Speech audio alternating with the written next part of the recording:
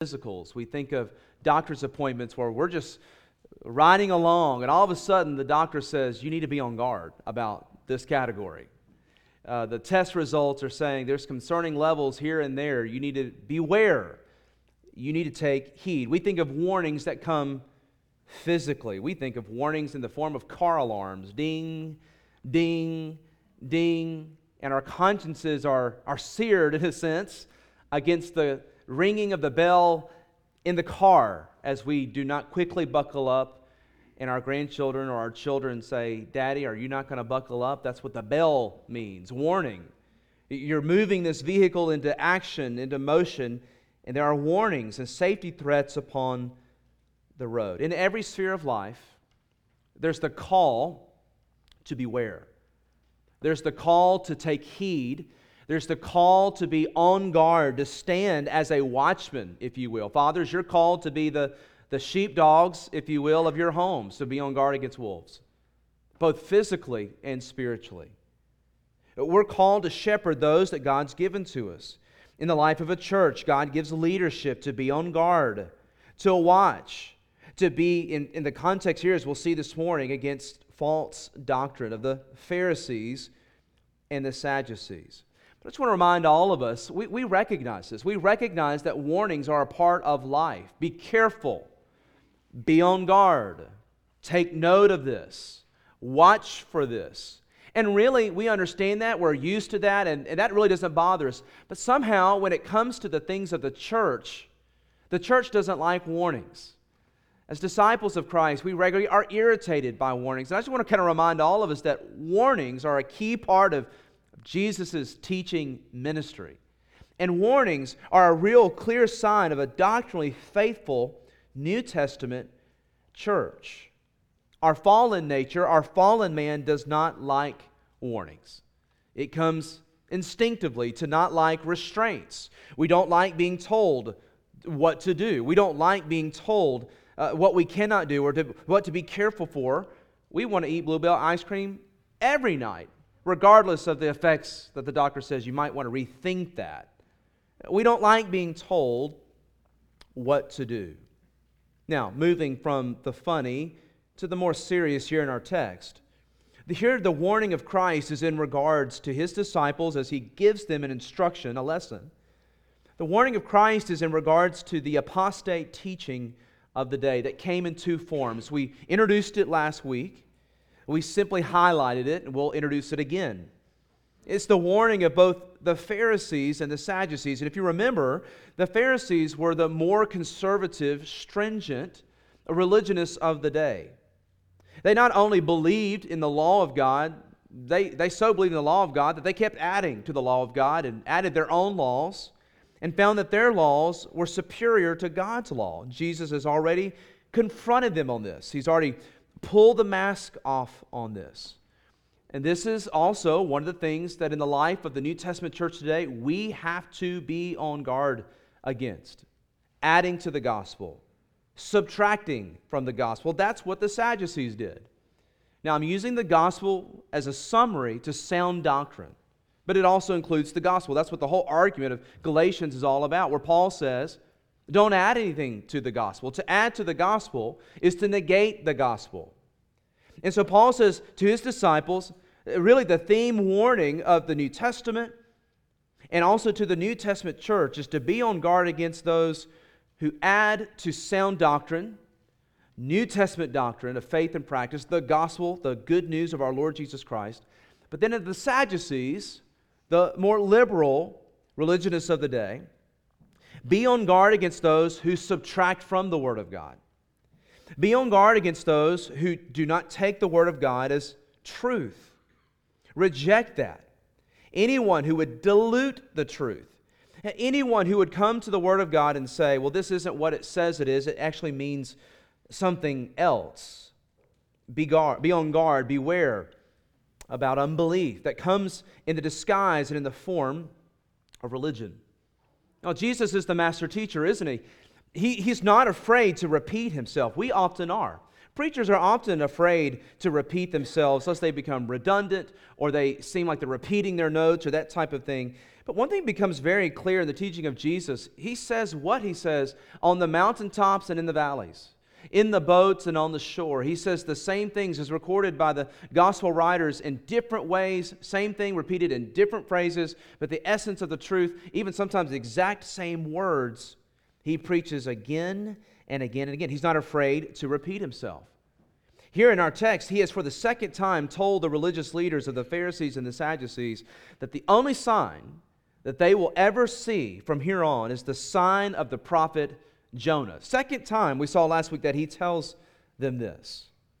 Peter, writing in his second epistle, tells the church that is scattered abroad, he says, for the second time I'm writing to you of these things. Paul again says, I'm telling you this again. Here we see Jesus giving the same warning to those religious leaders of the day, unafraid to repeat himself. And now notice with me verse 4, by way of introduction, we see his exit. He left them, he turns from them, this dialogue, verses 1 through 4, he turns from them and he departed. I think one of the saddest sights in all the Bible is to see the back of Jesus. And I don't mean in the sense of you're following him, but it's in the sense of he's leaving you. Here in verse 4, we see his exit from these religious leaders of Israel, the Pharisees and the Sadducees. He left them and he departed. They see his back and they're not broken, they're not softened, they're not concerned. They're simply plotting in how they can kill Christ. As we've mentioned before, Matthew 16 is a pivotal chapter in the Gospel of Matthew. This is really we're right in the middle. This is the dividing line. We see that Jesus is doing some final farewell conversations, final instructions, final chances with people that he will never speak to again. He turns his back on them. He's practicing what he's instructed to his disciples in chapters 14 and 15, if you remember. When he sent his disciples out, or actually that's in chapter 10, but here in chapters 14 through 15, we see where he returns and finds that these religious leaders have not listened to his instructions. They have not heard or heeded, and so Jesus turns his back in judgment. In fact, Matthew 7:6, he says, do not give what is holy to the dogs. Do not cast your pearls before swine, lest they trample them under their feet and turn and tear you into pieces.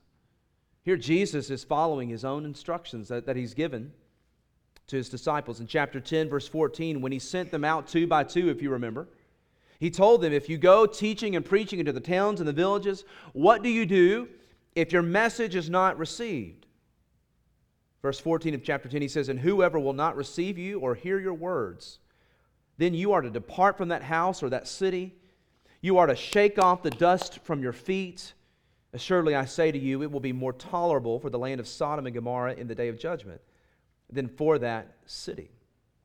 Here in our chapter 16, verse 4, we see that Jesus is doing exactly that. He will never again come here except to pass through on his way to Jerusalem. This chapter marks essentially the end of his Galilean ministry. And we're going to see for the next consecutive weeks as we look at the end of chapter 16, these are monumental passages. Next week, he will say, who do you say? He makes it personal. He looks his disciples in the face. He says, I don't care what other men say. Who do you say that I am? Ultimately, he makes it personal. He goes from the macro down to the micro. And he says, who does they say that I am? But who do you say that I am? Who am I in your life? Am I simply a good teacher? Or am I your Lord, your Savior, and your Master? Now, as we look at this text, I'm going to outline our thoughts around 4 brief headings. Number 1, we're going to see the counsel that Jesus gives. Number 2, the confusion that is expressed by the disciples, the confusion. Number 3, the correction. And then lastly, number 4, the comprehension or the clarity that they receive. So first of all, I want you to note in our text in verse 5, the counsel that Jesus gives. This is Jesus, the ultimate shepherd. Just read just a moment ago, 1 Peter chapter 5, shepherd the flock. Peter gives instruction to the church. Where did Peter get his instruction to the elders? How does Peter know how to shepherd? How does Peter know how to tell the others how to shepherd? Peter has learned it 1 Peter 5, shepherd the flock of God among you. Here, Peter is being shepherded by the chief shepherd. Verse 5, the counsel that is given. Now, when his disciples had come to the other side, they had forgotten to bring with them to take bread. So then Jesus said to them, take heed and beware of the leaven of the Pharisees and the Sadducees. We see here that Jesus repeats his instruction, and he uses some factors, some prompts to drive his message, his warning to his disciples about false doctrine. I just want to remind all of us that the warning to be on guard against false doctrine is not just 2,000 years ago. As these disciples have come face to face with these religious leaders, friends, we are to be on guard. We are to be on guard against doctrine that is against the claims of Christ.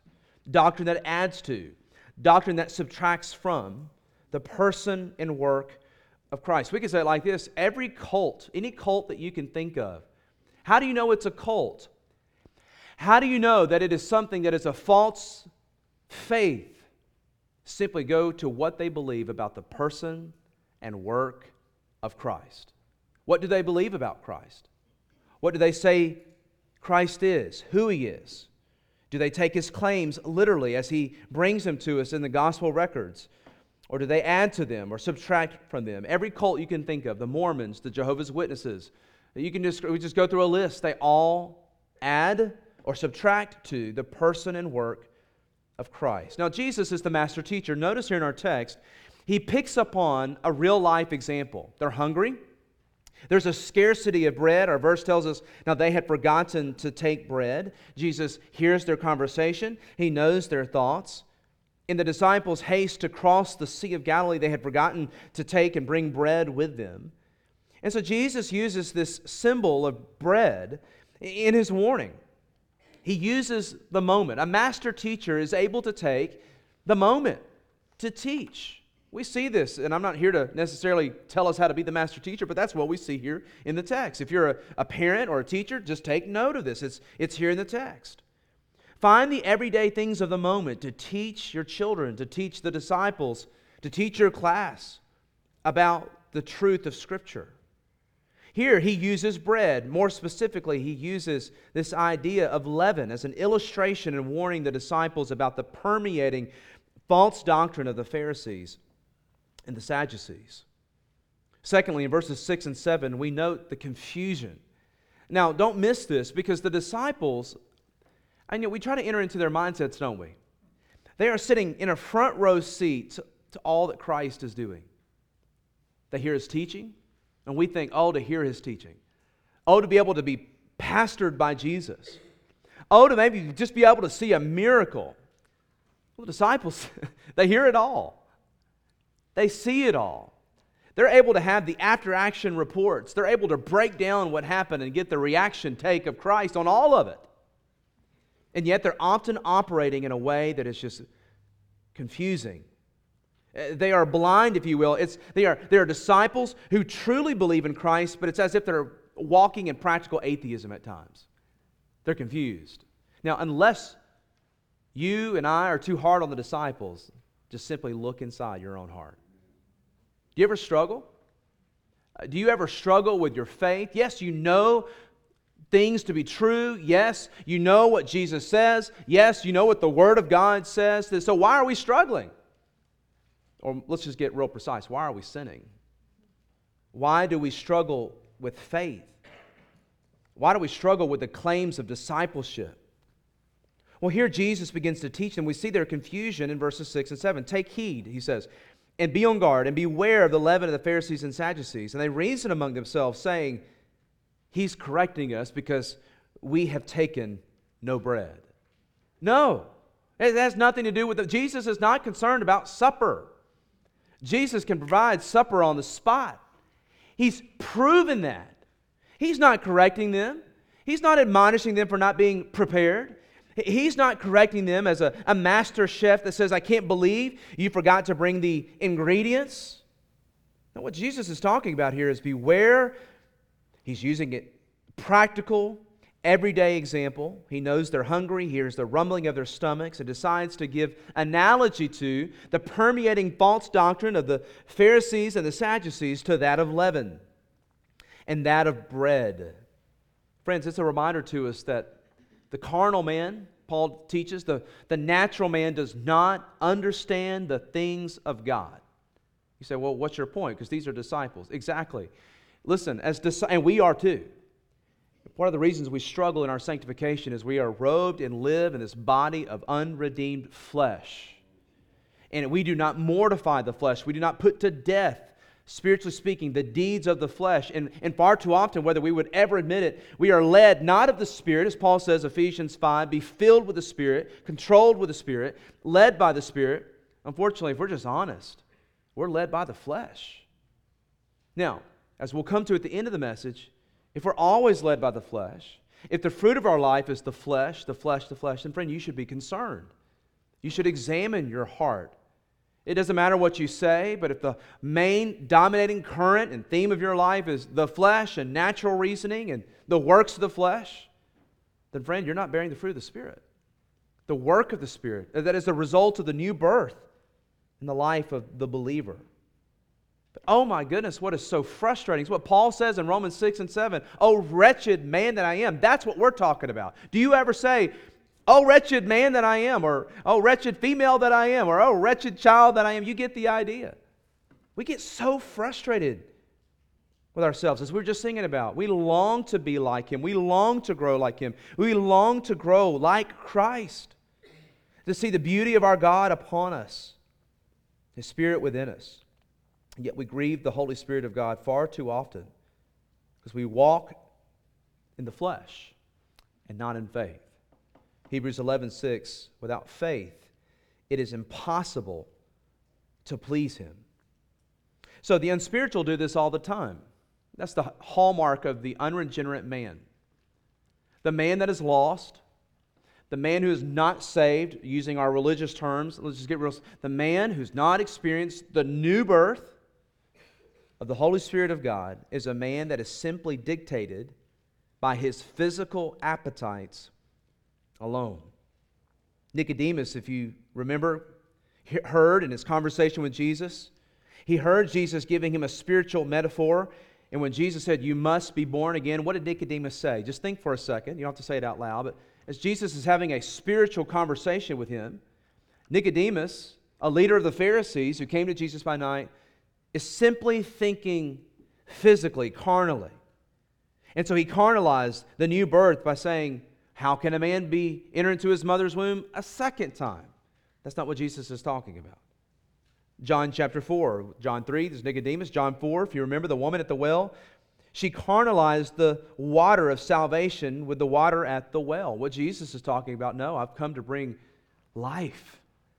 A water that satisfies, a salvation that completely changes and transforms, that never parches but only satiates and gives life to the fruit of the Spirit.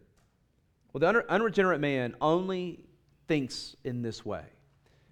But here's the problem. As disciples of Christ, we often auto-revert back to the patterns of the old man. Why? Because we are still in the old man. Our inner man is made new. Those who walk in newness of life, when we were born again and when we remember the time or grew in love for Christ, we begin to see, I'm a sinner, I'm lost, and I'm undone. And we recognize that the Holy Spirit of God has shown us that we are sinners under the wrath of a holy God, and that we need to turn from our sin and place our faith in Christ alone. That's what we call the new birth. It's a change to never be the same again. Not perfect? No, not at all. But it means the inner man, the spiritual man, is born again. And one day when we die, this body will be glorified to match the reality of what is on the inside. This body is not the last body that we will ever have. Praise the Lord. We'll be glorified. We will know and be known as we are, and yet we will be like Him as He is.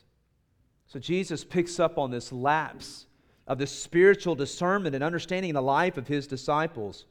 It's a reminder to us, Deuteronomy chapter 3, Deuteronomy chapter 6, verse 3, that the instruction is given. Hear the master teacher. Behold him work. Behold him disciple. Behold him teach. Sometimes I think we make it more complicated than what it actually is.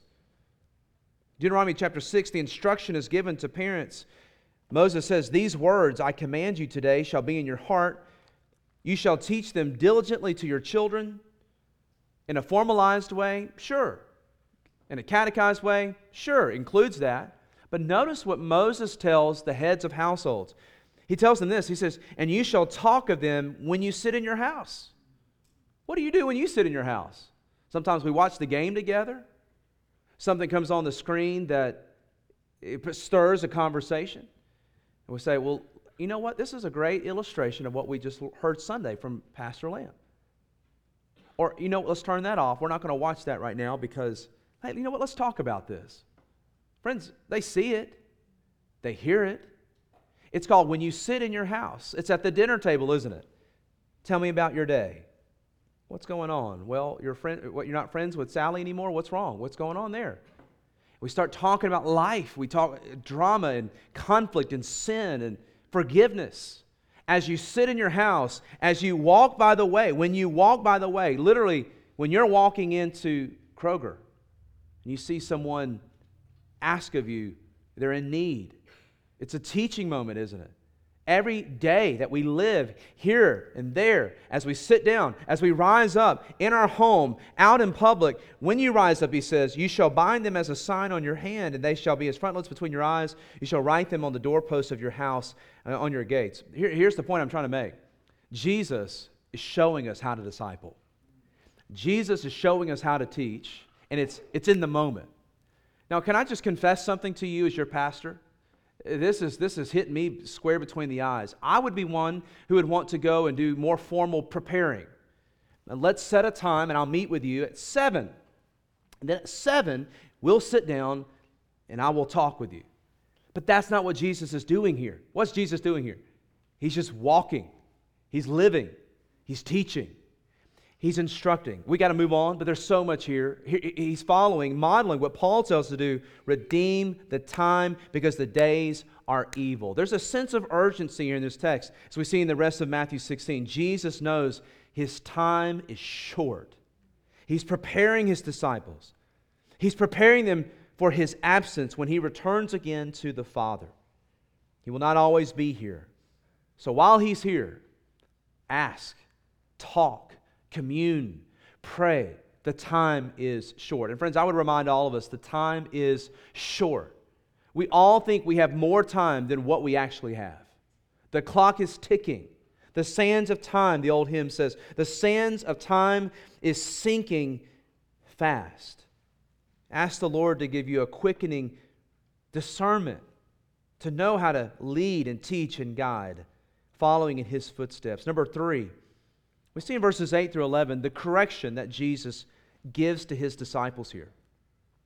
Now Jesus, being aware of it, said to them, to his disciples, "O you of little faith, why do you reason among yourselves because you have brought no bread? Do you not yet understand or remember the 5 loaves of the 5,000? Have you already forgotten that? And how many baskets you took up?" What's Jesus doing here? He's cognitively reminding them, not only did you see me do it, but I used you in the work. Do you not remember? You did it. You saw it. That's why Luke can say at the beginning of the book of Acts, these things are of a record that, give me a second, I just want to read it to you in your hearing. Acts chapter 1. He's writing to Theophilus, and Luke says this. It's why he can say confidently, we lived with him. We saw him work. Notice what Luke says, Acts chapter 1. He says, "The former account that I made, O Theophilus, of all that Jesus began both to do and teach, until the day in which he was taken up, after he, through the Holy Spirit, had given commandments to the apostles whom he had chosen, to whom he also presented himself alive," this is after his resurrection, "after his suffering by many infallible proofs, being seen by them during 40 days, and speaking of the things pertaining to the kingdom of God." That's why Luke can say with confidence, these things that I'm writing to you, O Theophilus, we saw, we heard, we lived. It's changed our life. That's why John can say in 1 John, the things that we have heard, have seen, have witnessed, and our hand. What is John doing? He's bringing in all the senses of the body. He's saying, I didn't just hear it, I heard it, and I didn't just see it, I heard it and saw it. I was able to touch him. I was able to be involved in his ministry. And that's what Jesus is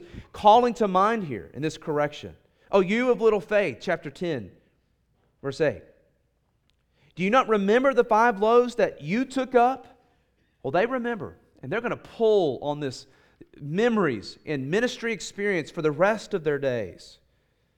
He says, nor the 7 loaves of the 4,000 and how many large baskets you took up? How is it you do not understand that I did not speak to you concerning bread, but to beware of the leaven of the Pharisees and the Sadducees? Here we see in verses 8 through 11, I would add to this, the loving correction of Christ. Again, we see a passage here to where if we come with uninformed understanding about who Jesus is, we can tend to construct him in a way that is sterile. We make Jesus into a way that is our own making. He only is nice. He's only nice. And we say that in a way to say, if he corrects, then that's not nice. The God of most people, the Jesus of most people, is one who never confronts but pampers. He's one who simply embraces. They know the come to me, all you who are weary and heavy laden, but they don't like the correction side of Jesus. And I just want to remind all of us, whom the Lord loves, he chastens. Whom the Lord loves, he corrects. It's a sign of love to confront and to correct when needed. It's not a sign, it's actually a sign of abuse to ignore and to pamper to the detriment of the body, soul, mind, and spirit. But see, our society, we have that in reverse order, don't we? No, if you truly love me, you'll accept me as I am. Whether or not it's for my flourishing, whether or not that's what God's design for me is, if you truly love me, you will do it on my terms. I just want to remind all of us, Jesus loves his disciples. John 6, John 10, no one's snatching them out of his hands. But yet, he corrects. Here, we would say, as we said before, Jesus doesn't sound very, excuse me, I'm not trying to be whatever, but Jesus-y. Here, he's different than the Jesus of modern culture. He rebukes them in love. So there's a deficiency we see here in this correction. There's a deficiency in their faith. Notice how he just tells it to the heart of the matter. Like a doctor, like a spiritual physician, he takes the scalpel and he goes straight for the heart. He says, "O you of little faith." The problem, disciples, is that there is something deficient in your faith. You have a preoccupation with the now, the physical. You are ignorant of the spiritual. Or we could say you are immature. You're not hearing. You're not growing. Now, don't hear me to say that I'm painting Jesus as irritated in a way that he's hitting in the flesh. That's not what we're saying at all. What we are saying is that he's confronting. Do you not, verse 9, do you not understand? Do you not remember? It's just a reminder to them and to us how prone we are. I don't understand this as God did surgery on me preparing for this text. I do not understand why I am so forgetful. God has done so many things in my life, and yet we forget them. It's a challenge for me is to write things down, to keep a journal between just me and the Lord. Answered prayers, sovereign works, things that amaze, healings that have taken place. We pray for friends who are sick, and then they're healed, and we say, well, what a coincidence. The Lord, did you really do that? Yes, he did that. There are no coincidences. Behold the work of God in our lives and how he sustains and how he gives life, how he saves. If we could only see the spiritual realm, if we could only see reality as it really is, we wouldn't even get out of bed in the morning. We'd be so scared. How God protects, how he guides. And yet, we are prone to forget the tender mercies of God, aren't we? Go with me to Psalm 103 just briefly. This is a little bit of an example of what we mean. The tender mercies of God is just his gift to his disciples of existence. It's what gives us our song. It's what reminds us that we are the creature and He is the creator, that we are the clay and He is the potter. The psalmist gives praise to the Lord. This is the fuel of his song. Just going to read a few verses. Psalm 103. Bless the Lord, O my soul, and all that is within me, bless His holy name. Bless the Lord, O my soul. Well, I don't have anything to bless Him for. I can't do that, LeGrand. Well, the psalmist is anticipating that. Notice what he says. Bless the Lord, O my soul, and forget not all His benefits. Who forgives all your iniquities? Who heals all your diseases? Who redeems your life from destruction? Who crowns you with loving kindness and tender mercies? Who satisfies your mouth with good things so that your youth is renewed like the eagles? We're just going to hit pause there. So much more we could say. This is what we call the tender mercies of our God. Morning after morning, new mercies we see. It's of His mercies that we're not consumed. It's His mercies that He pours out upon our head. The wisdom literature, the proverb says that God stores up as if He's waiting for... He not only, Psalm 103, gives us tender mercies every day, but it's as if God is storing up storehouses of blessing and mercy for His children that He just gives at distinct periods of times right when we need them. It's a both and. And so we ask ourselves, then why do we struggle? I don't know.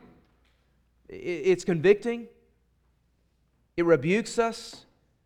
It confronts us. I think all of us know that when we're exposed to the truth of who God is and the good news of the gospel and the reality of what is to come, we should never have another bad day the rest of our life if we truly believe what we say we believe. And yet we do struggle, don't we? Here we see that the Lord confronts, and we have no excuse for this, and yet we do, and yet He loves us. He will not abandon us. He will not abandon His disciples here. I want you to know there's a word for the religious Pharisees and the Sadducees who are hardened, who reject. There's a word Jesus has for them. There's a voice Jesus has for them. There's a tone Jesus has for them. And then there's also a frank directness, but it's different, to those who are His spiritual children. It's firm, it's direct, it's loving, and yet He continues because He loves them. With these, He's turned His back on. The pastor, the father, in all realms of spiritual leadership must have a voice for the wolves and a voice for the lambs, the sheep. The pastor must have a voice, and you say, well, how does he know where, when, and how? The Holy Spirit of God. How do you know when someone is a wolf and when someone is a struggling lamb? A bruised reed he shall not break, right? And neither shall his shepherds break. Well, we need the Spirit of God. I remember a man sat right back there one Sunday night. There was no intent to my message. It was not targeted like the laser to him. We were preaching out of Jude. And we're talking about the warning against wolves among the flock. And he came up to talk to me afterwards. And we realized this was going to be a larger conversation. And so we went out and met up for coffee. And he was mad at the message. And I wasn't bothered by that. Anytime you preach, that's a casualty. That's a part of, you know what to expect, right?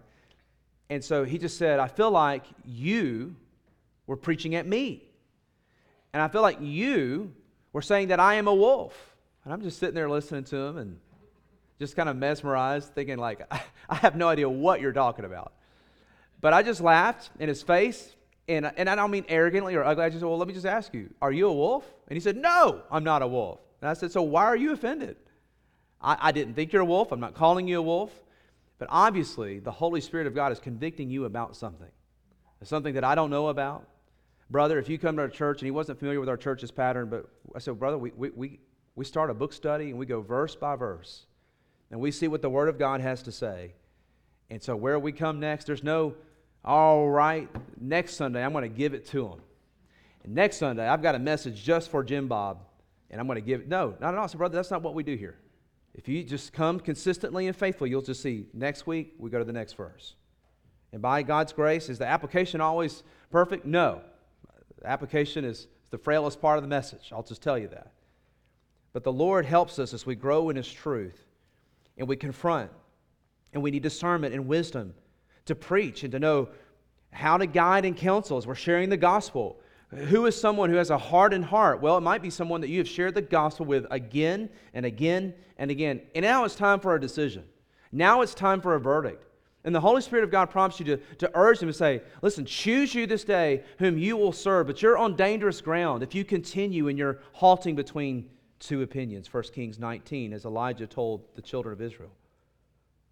Well, coming back to our text, Matthew 16, we see here there's a deficiency in their understanding. Verses 9 and 11, do you not yet understand? And then again, how is it? Jesus is kind of probing and guiding his disciples. How is it that you do not understand? You're hearing me in the sense of the physical realm, but I'm speaking in the spiritual realm. Christ loves them, and so he takes the time to teach yet again, to rebuke, to clarify, to reiterate, and to give guiding counsel so that these struggling lambs in the form of brawny men, but they're spiritual lambs, they're young spiritually. He takes the time to shepherd them, to feed them. I remember my college basketball coach one day could tell I was struggling. I just felt like he was on my case. I just, and then you get into a mindset. And I think he sensed that. And he came up to me after practice one day. He said, LeGrand, let me just tell you something. He said, you need to be worried. I could tell you're frustrated that I'm constantly coaching you. He said, you don't need to be worried about that. That's a good sign. What you need to be worried about is the day I stop coaching you and just ignore you. He said, your days on this team will be numbered. And that was so helpful for me to understand that loving correction is not evil intended. Listen, I would tell you, parents and teachers and grandparents and people shepherding young ones today, you need to make that clarification often, as much as you can, because of the culture that we live in. You need to remind them that you love them and that you're doing what you're doing because you love them. And that if you didn't love them, you would leave them alone. Well, then lastly, number 4, the clarification. Here we find in verses 11 and 12, Jesus says, how is it that you do not understand that I did not speak to you concerning bread? But beware of the leaven of the Pharisees and the Sadducees. Then they understood that he did not tell them to beware of the leaven of bread, but of the doctrine of the Pharisees and the Sadducees.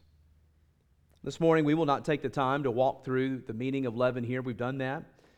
In the Scriptures, it's used in different ways. The idea of talking about that which is done in secret, that which spreads, that which permeates. Jesus has already used this illustration of leaven in one of his parables that we looked extensively at, and that was one usage of it. Let's just get to the heart of what is Jesus saying here. Beware of their doctrine. It's secret. It's subtle. In Luke chapter 12, verse 1, Jesus says the same phrase, beware of the leaven of the Pharisees. And then he tells us in that usage which is hypocrisy. The hypocrite was the professional play actor, as we know. Back in the Greek and Roman times, they would set up these stages and they would play out these dramas, but without words. Everything was done through action and a mask. And they would put on one mask and they would play act and they would do a whole play without words. Or at times they would use words, but everything centered around drama and tragedy. That's why the official sign of, if you go to a play, maybe you go to a play done here locally, you may see on the program or whatever, you see the two masks with ribbons, and one has a smiley face and one has a frowny face. It's drama and tragedy, and they're working together, and it signifies the whole realm of human emotions. The play actor was one who was a hypocrite. Not bad, that's just what they were. They wore masks. But here Jesus says, what is the doctrine of the Pharisees? It is hypocrisy. So as we make some concluding thoughts, I want you to just stay with me for a few more moments here as we think about what is it that they are to be aware of? What was it that the Pharisees and the Sadducees, the disciples are to be on guard against? That is the leaven of the Pharisees and the Sadducees. And how do we make application to the church today? Well, great question. Listen, let's just get right to the heart of what we do here as a New Testament church. The gospel is the engine that drives this church. Sound doctrine, the person and work of Christ Jesus our Lord, is the engine that drives this church. And what the leaven of the Pharisees is no, the gospel's not enough. You also have to, and then they take good things and make them ultimate things. The leaven of the Pharisees is you also must be here. Tuesday at 7, Wednesday at 9, Thursday at 1, Saturday at 10. And all these things, if you do them and never miss, I'm talking about ministry and efforts and labor, they're just as, they are the gospel. Now, I just want you to think with me for a second. What does that create if we're not careful? That what I do saves. What I am sanctified by is what I'm resting in. My actions today draw me closer to Christ. My actions today make me more favorable in the eyes of God. If I do this, I can atone for the hidden sin in my life. If I just go and volunteer here and never miss, then God will be pleased to overlook this over here. It's Phariseeism. It adds to the gospel instead of resting in the gospel. Come to Jesus and rest in Him. Rest, period. End of story. It is finished. And because of that, it's the joy of our life to love Him. Because of that, it's the joy of our life to be His disciple. It's because of that, it's the joy of our life to give the best years of our life, all of us, in every sphere of life, to say, Lord, your kingdom come, your will be done on earth as it is in heaven. Like our Savior, who was unrecognizable as He went to the cross. He was 33. We're trying to go polished and glowing into glory with a full tank. When, friends, I'm not necessarily espousing the glories of being tired. Don't hear that, what I'm saying. But I think we need to be less concerned about being preserved and saying, Lord, how can you use me today? And it might be as simple as walking in, having a cup of coffee with your neighbor, and taking the inconvenience of your schedule and allowing the Holy Spirit to just erase that and say, Lord, you dictate my schedule. And I do this because I love you, because of what you've done for me. The gospel trumps Phariseeism because we can rest in the finished work of Christ. But then, there's so much more. I'm not even touching we're on the surface level of Phariseeism. There are beliefs. Anything you add to the gospel, Jesus and Mary, that's Phariseeism. Jesus and prayer, that's Phariseeism. Jesus and you've got to pray it this many times, that's Phariseeism. Jesus and anything that you add to Christ and His finished work is Phariseeism. It's a generic statement, but that's just the heart of the matter. But also beware of the leaven of the Sadducees. The leaven of the Sadducees is subtraction, taking away. It's whittling, like Thomas Jefferson getting out his little penknife and coming to the Scriptures, and it's with laser-like precision, just cutting out and just taking out all that I don't like. But listen, I know you're not Thomas Jefferson. We don't have Thomas Jeffersons doing that this morning. By the way, you can go to the Library of Congress right now and see Jefferson's Bible that he edited and custom-made himself. But there's a whole lot of Thomas Jeffersons. The reality is you just don't read what you don't like. You don't obey what you don't like. You've created your own Bible. You've created your own belief system. We give credence to it. But quite frankly, if we don't like it or if it confronts, we just don't do it. I'll never forget between my junior and senior year of college doing an internship in England and being with a career missionary, and we're standing side by side in a church. And what I'm about to say sounds judgmental. I don't mean it to sound judgmental. I just never heard something like this come out of somebody older than me's mouth. But at least he was honest. I can't remember what the song was, but I think it might have been something like I Surrender All, something like that. And he just kind of turned to me, and this missionary was going through a very difficult time, returning home to the States due to a number of just difficulties, but he just said, I had to quit singing that song a long time ago because I can't sing it. Now, I can't remember for sure if it was I Surrender All, whatever, but the point he was just saying is that I don't sing things like that because I can't. And I just remember thinking, that was weighty for me at the time to take in. And I just want to say this. as a pastor of this church, can I just give you some shepherding encouragement? Make a resolve in your heart that when you come to the Word of God, no matter how difficult it is, no matter whatever it is, that you say, Lord, I bow. I bow before your Word. I bow before you on your throne. And while I may not understand this, will you teach me? I want to learn. But until that time comes, I bow and I worship the sovereign God. Lord, whatever you teach me, help me to be a doer of the word and not just a hearer only. Lord, help me not to be someone who hears and yet subtracts in my actions, in my everyday living. As Paul writes to Timothy in the book of Titus, chapter 1, verse 10, he says, Timothy, this is your job. Titus, this is your job to watch, to guard against the leaven of the Pharisees and the Sadducees. Titus chapter 1, verse 10, he says, for there are many insubordinate, both idle talkers, deceivers, especially those, notice here, of the circumcision, whose mouths must be stopped. This is their effect. They subvert whole households, teaching things which they ought not to teach for the sake of dishonest gain. One of them, a prophet of their own, said, Cretans are always liars, evil beasts, lazy gluttons. This testimony is true. Therefore rebuke them sharply, that they may be sound in the faith, not giving heed to Jewish fables and commandments of men who turn from the truth. To the pure all things are pure, but to those who are defiled and unbelieving nothing is pure.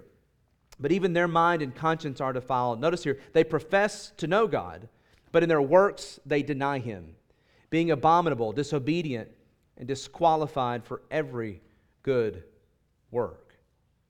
So what is the task of the elder, the pastor teacher? As we see Jesus' model and example here of shepherding the sheep, we'll conclude with 2 Timothy chapter 4, verse 2, the instruction to the church. We find here, both in what he says to Titus and Timothy, what the instructions are to the leaders, but also to the hearers. He says, 2 Timothy 4, 2, preach the word. Be ready in season and out of season. What is in season and out of season? It's every season. It's comprehensive. He's saying at all times. Be ready in season and out of season. Convince. Work to convince the hearers to the Word of God. Work to rebuke, exhort with all patience, with all longsuffering and teaching. For the time will come when they will not endure sound doctrine, but according to their own desires, because they have itching ears, they will heap up for themselves teachers, the doctrine of the Pharisees and the Sadducees. And they will turn their ears away from the truth and be turned aside to fables. But Timothy, you be watchful in all things. Endure afflictions. Do the work of an evangelist. Timothy, fulfill your ministry. So how do we, both the Timothy and the congregation, fulfill the ministry and beware of the leaven of the Sadducees and the Pharisees? Be on guard against anything that adds to or takes away, both in public ministry and in the hidden place of private devotion. To be faithful to the means of the Word of God because we want to. We hunger for it. We desire it. God's sheep desire His food, His Word. And as we grow and have a full diet of the truth, I'll just tell you this, you're not going to be deceived. To know the counterfeits, you must know the truth. And as you begin to see in your own life the whisper of the evil one to try harder, to do more so that you can earn God's favor, friend, repent of that and mortify that. And get good Christian friends who strengthen you in the Lord to counsel your heart to rest in the finished work of Christ. It's the most beautiful word, maybe one of the most beautiful words in the English language, to rest. We need to hear that, don't we? Not only physically, but we need to rest spiritually so that we can then be freed to labor and serve our King. Friends, as we pray, as I'm about to do, I'm going to go ahead and give you the benediction, and this is it. Rest in Christ. And then as we leave this place, even tonight, go serve your King. Our gracious Heavenly Father, we love you. We thank you for your truth, your word. This morning, we've looked at a classroom lesson that is most important, that has profound effects even for us in the here and now in 2023 as we seek to be a faithful church to your word. Lord, I want to pray over our church and then pray for our church. First, Lord, I pray over our church that you will protect us from the leaven of the Pharisees and the Sadducees. Lord, that we will simply take your word like a child and believe it, that we'll be used of you, or that our faith would be pure, uncluttered. We will simply take it at your word and say, Lord, would you use us? We love you. We want to serve you and be faithful to you. Lord, would you do and bring about revival in our marriages, in our homes, in our church. Constantly be reforming us, reviving us. And then, Father, I want to pray over our church as we prepare to go out in your name. We pray that you would use us as the salt and light as we advance beyond the four walls of this room. Lord, this week we will be going into the workplace, the marketplace. Lord, in every sphere, would you help us to go serve our King, to be bold, be faithful. Even specifically tonight, Lord, would you use your shepherds, your saints, to go forth in your name to strengthen? We pray that the gospel would be given. We pray that those who are elderly, Lord, and who are believers and yet are neglected, that we would encourage them, give them hope, remind them of their coming King, or that we would pray with them and share just a means of grace with them through your word. Lord, in every aspect, would you strengthen our church to be bold and faithful, full of the love of Christ, led of the Spirit of God, resting in the finished work of God. It's in Christ's name we pray. Amen.